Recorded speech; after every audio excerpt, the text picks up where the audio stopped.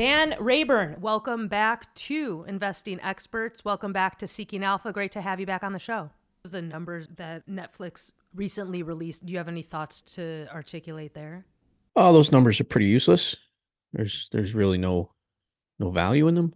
I thought it was interesting how many analysts were calling them. Netflix is releasing unprecedented detail. It's a game changer with comprehensive stats, and it's like, no, it's not. It's total number of hours viewed, and that by itself is a flawed metric to judge success.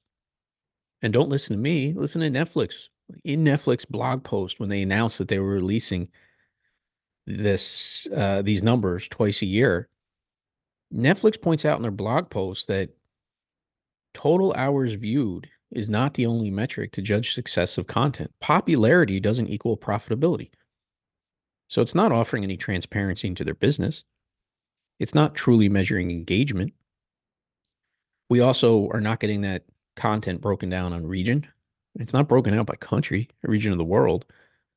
The other thing that people have to understand is um, the way they count series, the way they count titles. So what is the completion rate? We don't know. How many of these viewers are unique? We don't know. What percentage of all hours viewed had ads delivered against them? We don't know. So you really have to break down those numbers in terms of what's popular, because some of them are very skewed because it's counting one particular movie against a series that might have 10 episodes.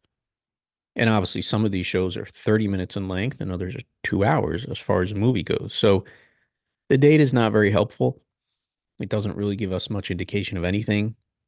Some people are also forgetting that this was a requirement Netflix now had to do because of the strike. They have to provide. Now, they didn't have to provide it publicly, but it's not surprising they did that because somebody would have ended up leaking the information anyway.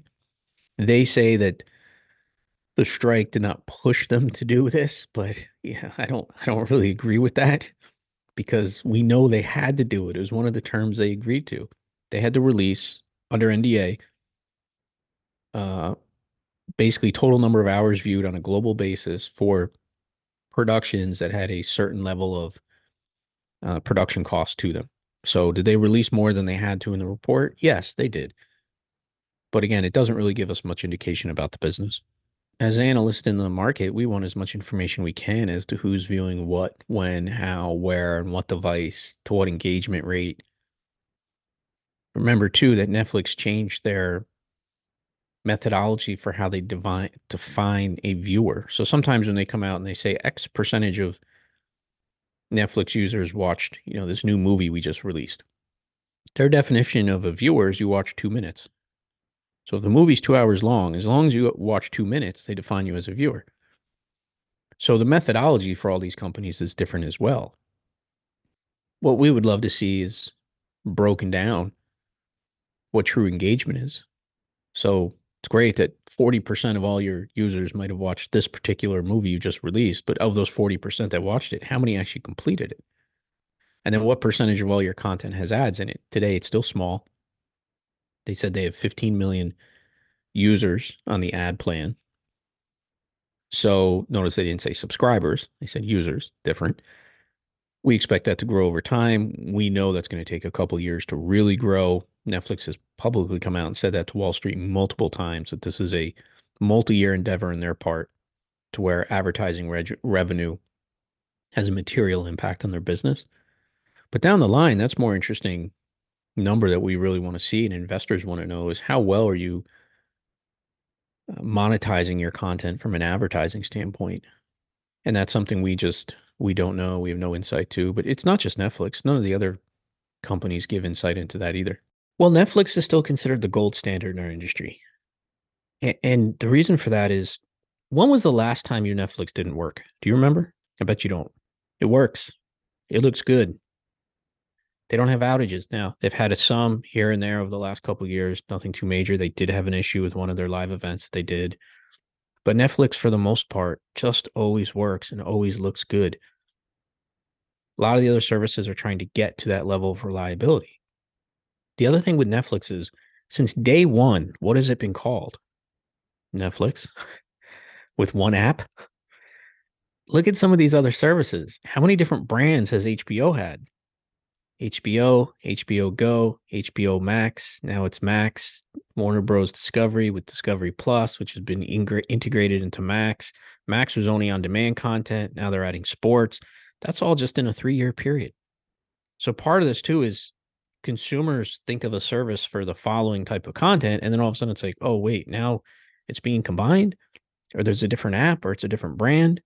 Disney just announced they're going to come out with a new app just for Hulu and Disney Plus combined with all the content, which they're going to beta test in December. So a lot of these competitors to Netflix have also just completely changed their brands. They've done acquisitions in the market. That makes it a bit confusing as well. So Netflix is still considered the standard, gold standard. Everybody's trying to get to Netflix from a reliability, quality standpoint. And yet, look at Netflix. They made the mistake of getting into the advertising supported market too late. Now, there's still plenty of time, but their arrogance there was, look, consumers don't want ads on Netflix and are not willing to pay for it. Well, they learned the hard way that's not the case. Hence why they've come out with an AVOD model that now has 15 million subscribers. So, I don't really rank them based on who's doing well and who isn't. I think it's important for investors to look at that from a financial standpoint. Also, are you looking at this from a short-term or long-term gain? But we are going to have major players in the space that are not leaving. Apple's not going away. Google's not going away. Disney's not going away. Comcast isn't going away. So this idea in the next year or two, like or 3-5 years, I hear some people say, well, everything will be condensed down to 2 players.